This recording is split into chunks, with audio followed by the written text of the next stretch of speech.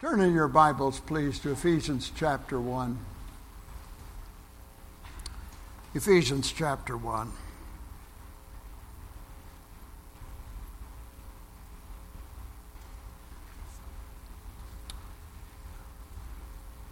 Pastor Snow asked me if I'd bring a short devotional message for the afternoon service, and so my mind went to a text that is, to me, are you blessed by the Scriptures? I'm blessed by these hymns, too. I was listening as we sang the church as one foundation. The truth in that thing is mind-boggling. It stretches the imagination what God does, what God puts together, and how God does it. We have an amazing God. Ephesians chapter 1, and let's begin reading with verse number 15. Wherefore I also, after I heard of your faith in the Lord Jesus and love unto all the saints, cease not to give thanks for you, making mention of you in my prayers. Now, obviously, this is the Apostle Paul, and he's talking about his relationship with the Lord, and he's talking about his prayer life. So he says that he includes these Ephesian believers in his prayers. Now, for what does he pray? Say, all right, what's the goal? What's the prayer? What's the request?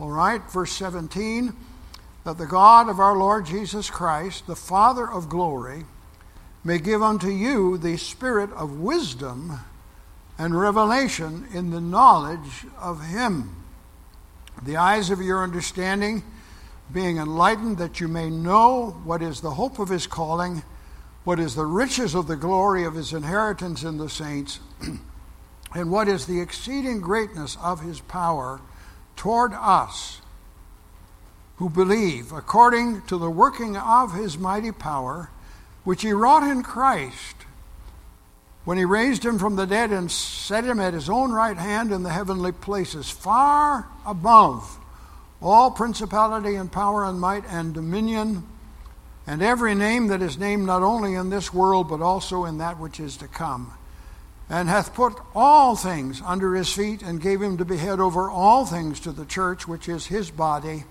the fullness of him who fills all and all in all. When you talk to God and you make request to him, what do you ask for? You know, in this morning's message, I dealt largely with how we think. How we think. Dr. Bob Jones Sr. used to say a man is never able to rise any higher than he is able by the grace of God to think. And that's true. And that's absolutely true. What you think of yourself governs how you treat yourself and how you relate to others. Thought processes are just all over the place in life. And Paul is dealing with our thinking.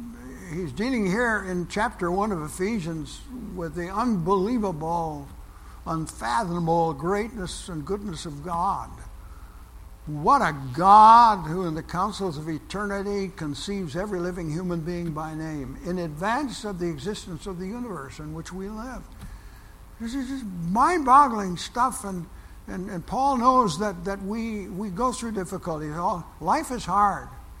If I've learned anything in 60 years of pastoral ministry, is life is not easy. I don't know anybody that has an easy life. Do you? There's no easy way to do anything.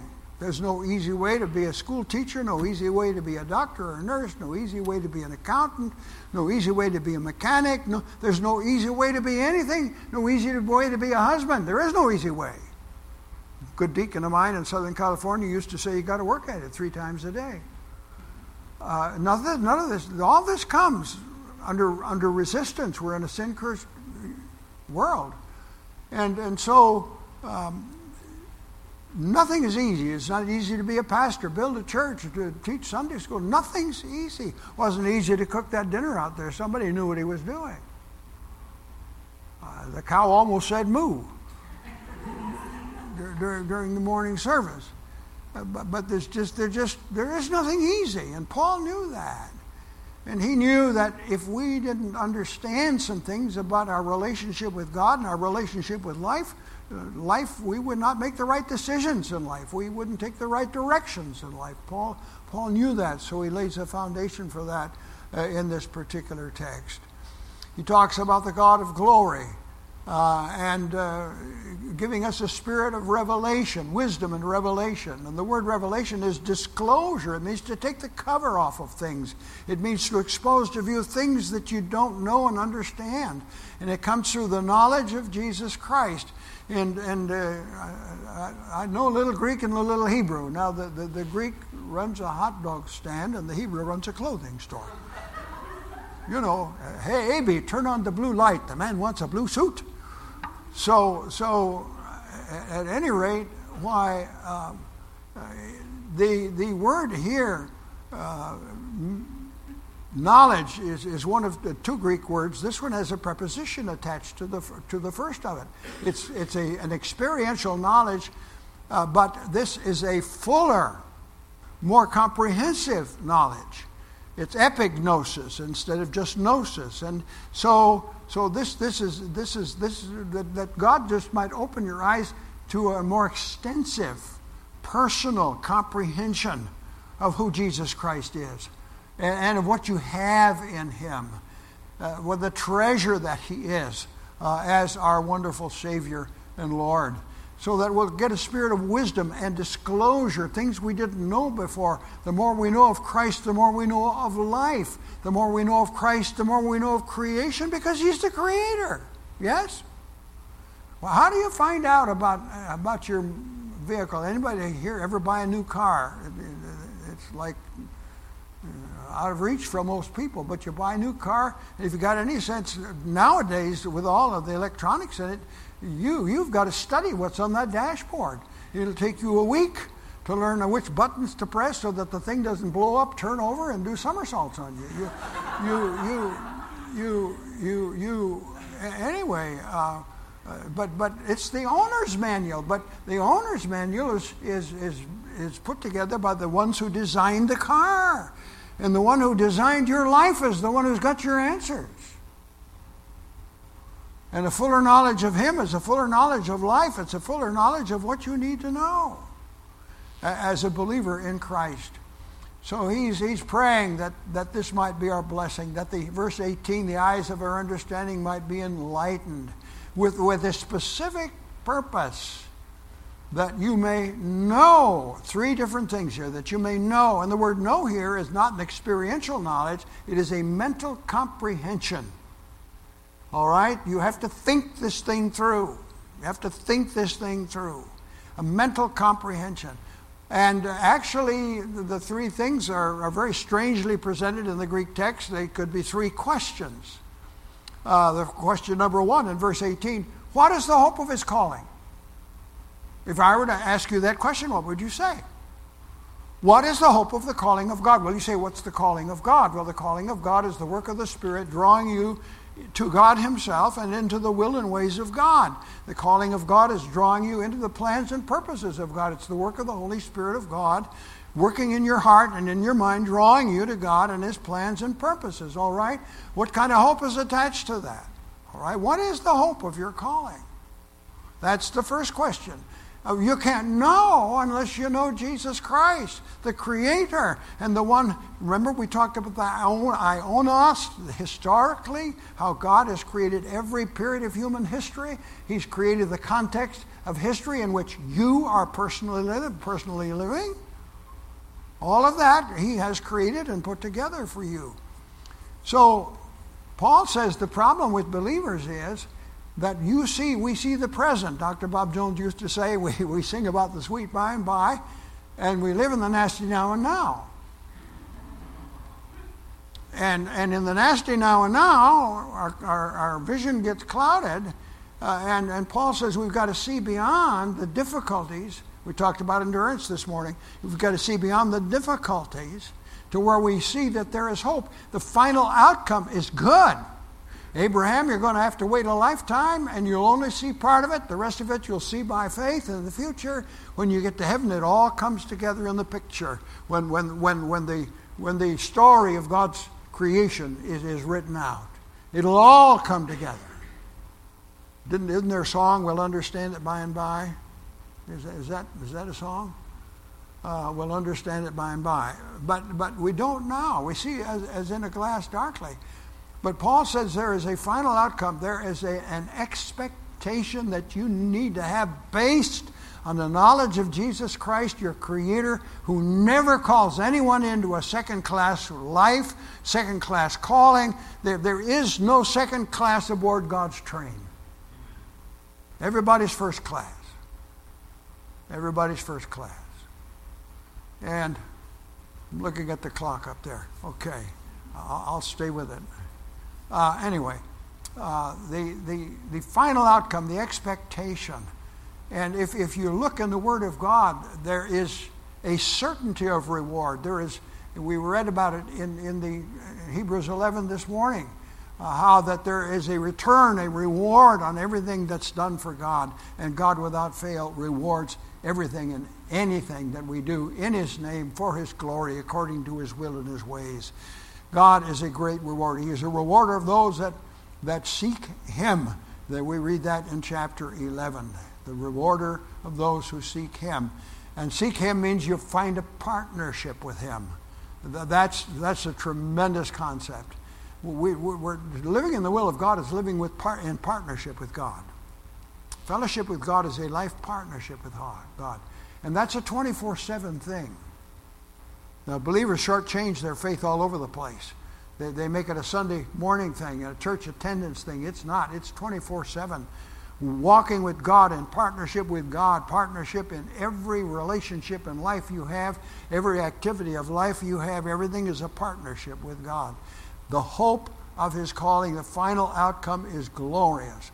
Secondly, what are the riches of the glory of His inheritance in the saints? In verse number 18. Now that's a strange thing. That's a strange thing. I'm a pastor.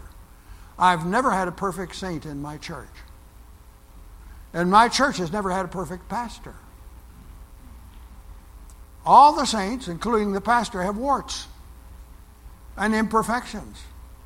I was talking with someone this morning. One of the things that Christians never do fix. Listen, every believer that I have ever met has a front of intense spiritual battle going on in his or her life. There is no believing child of God that is exempt from spiritual battle in his or her life.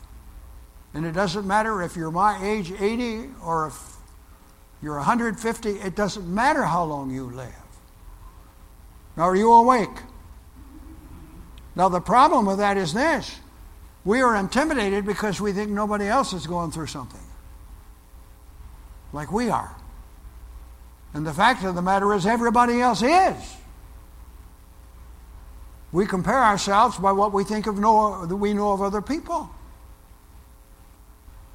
They don't come and spill their troubles to us on Sunday and say, I've got this fault and this problem and I've been fighting this battle for years in my Christian life.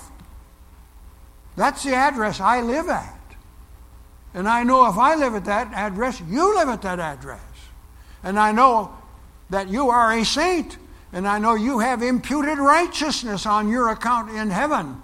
You know what imputed righteousness is? It's the perfect righteousness of Jesus Christ put into your personal account. It's your personal possession in spite of the battles that you fight.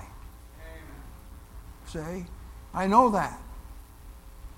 And I know that somehow God has had to put up with a lot in my life. I think you live at that address. Baptist confession time. Okay. So I know you live at that address. But I know God loves me.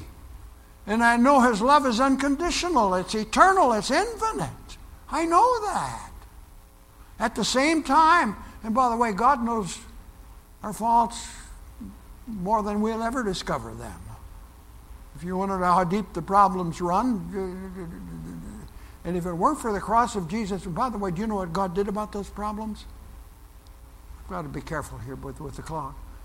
God took us in Christ and crucified us because he could never take us to heaven like we were. He included us in the death, burial, and resurrection of Jesus Christ. That's how he dealt with that. And it's because of the work of the cross and our being included in the death, burial, and resurrection of Jesus Christ that God can day by day love us and open his heart to us and open his blessing to us as believers. It's a wonderful thing. The riches. What is a rich? How many would like to be rich? And I mean, I'd like to be rich. I'd like to have those kind of resources for life. Would you? I know what I don't know what I'd do with it. I really don't, because there's not enough that I want. I just love to be able to do a lot more than I'm able to do. The riches, the wealth, it's wealth. Then glory, it's glorious. The riches of the glory of his inheritance in the saints. True wealth, glory, inheritance. This is God's divine treasury, and his treasury is in the saints. I'll share something with you. You know, there are times in pastoral life, times in your personal life when the lights go on, and it really makes a difference, right? The lights go on. There are things that just come to you that just help and bless you. Many years ago, and I don't recall where I was or what it was, but I found as a pastor that some people are hard to love. Somebody wrote a book. Did you ever read it? All My Flock Smells Like Sheep. And somebody else, I think, wrote about all the well-intentioned alligators in the church. These are reflections on the saints. But it occurred to me one day that God loved every one of the people in my church, and it didn't matter what their problems were. God loved them. And the Spirit of God spoke to my heart and said, if God loves them, you love them. God is not asking you to like the problems. God is asking you to love the people.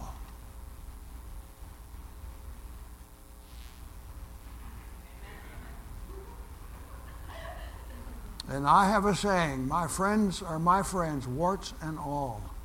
And I don't have a friend that doesn't have warts. And you don't either.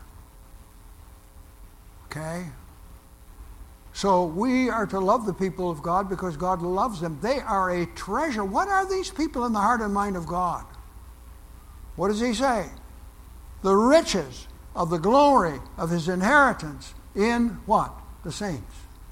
In the saints. And I've got something on my notes here. Tragically, we measure the value of others by the level of perfection we find in them. Woo! Tragically, we measure the value of others by the level of perfection we find in them.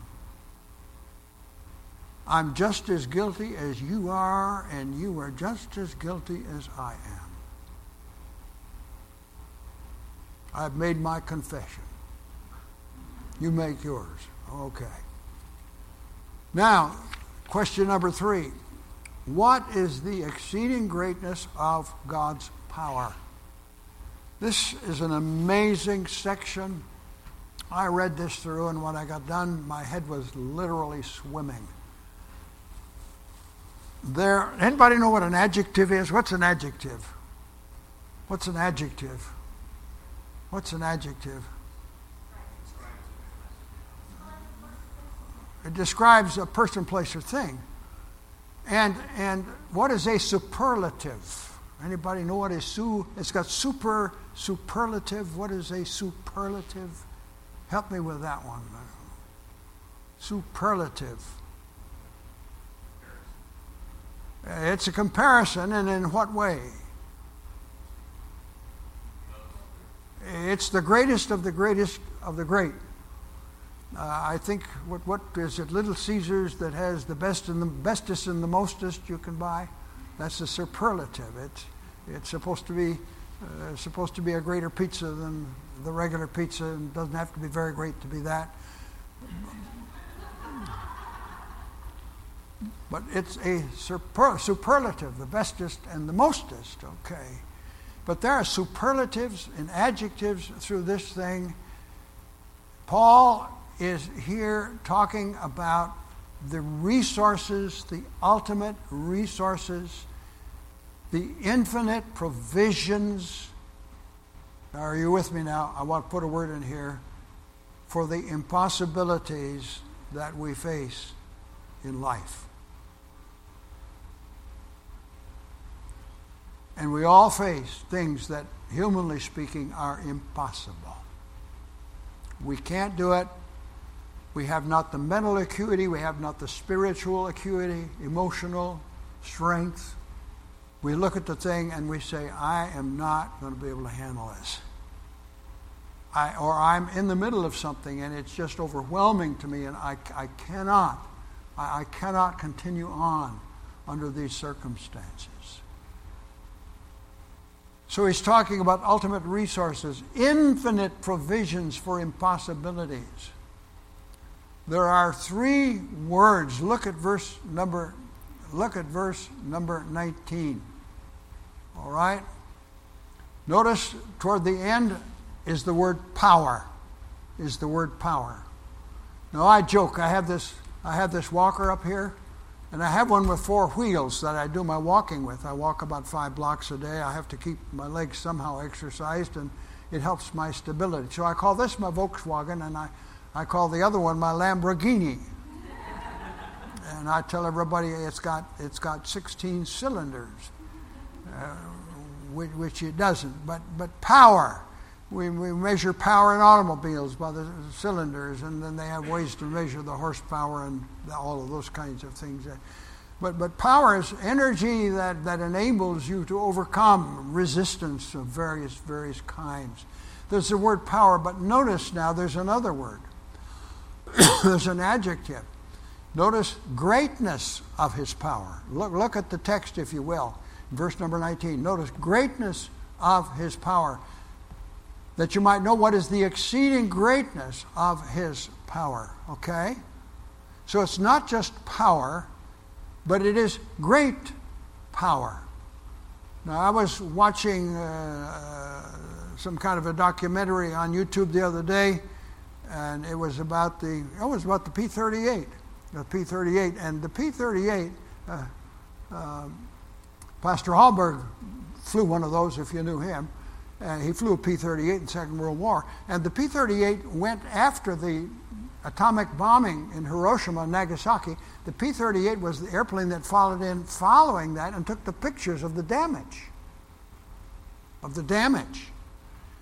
And the pilot said the damage, we took pictures of damage from bombs and bombings all over the world, but there was nothing like this bomb. And we wondered what in the world wrought that kind of devastation. That's what you call great power. Great power. But now, let's look at this verse again, verse 19, that you might know what is the exceeding greatness. Now, this is a superlative. The surpassing, over and above and beyond the greatness of this power. There is nothing that can exceed this power. There is nothing that can resist this power. There is nothing that can withhold this power. How else could he say it? The surpassing, over and beyond, exceeding, surpassing greatness of power. All right, are you ready for the clincher?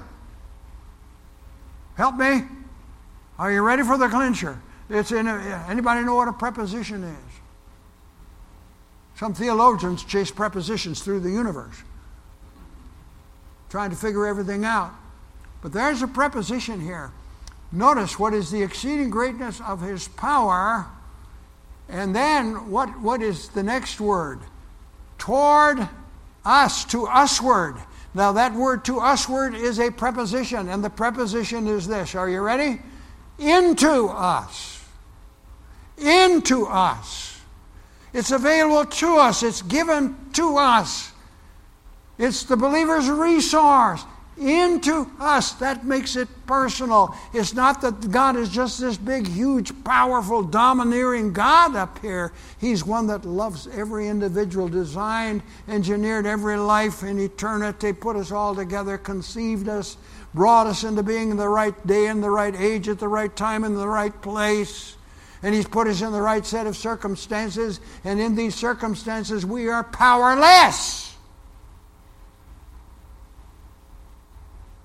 And so God, through His Son and the work of the cross of Jesus Christ, arranges a way where this exceeding great power can be poured into us.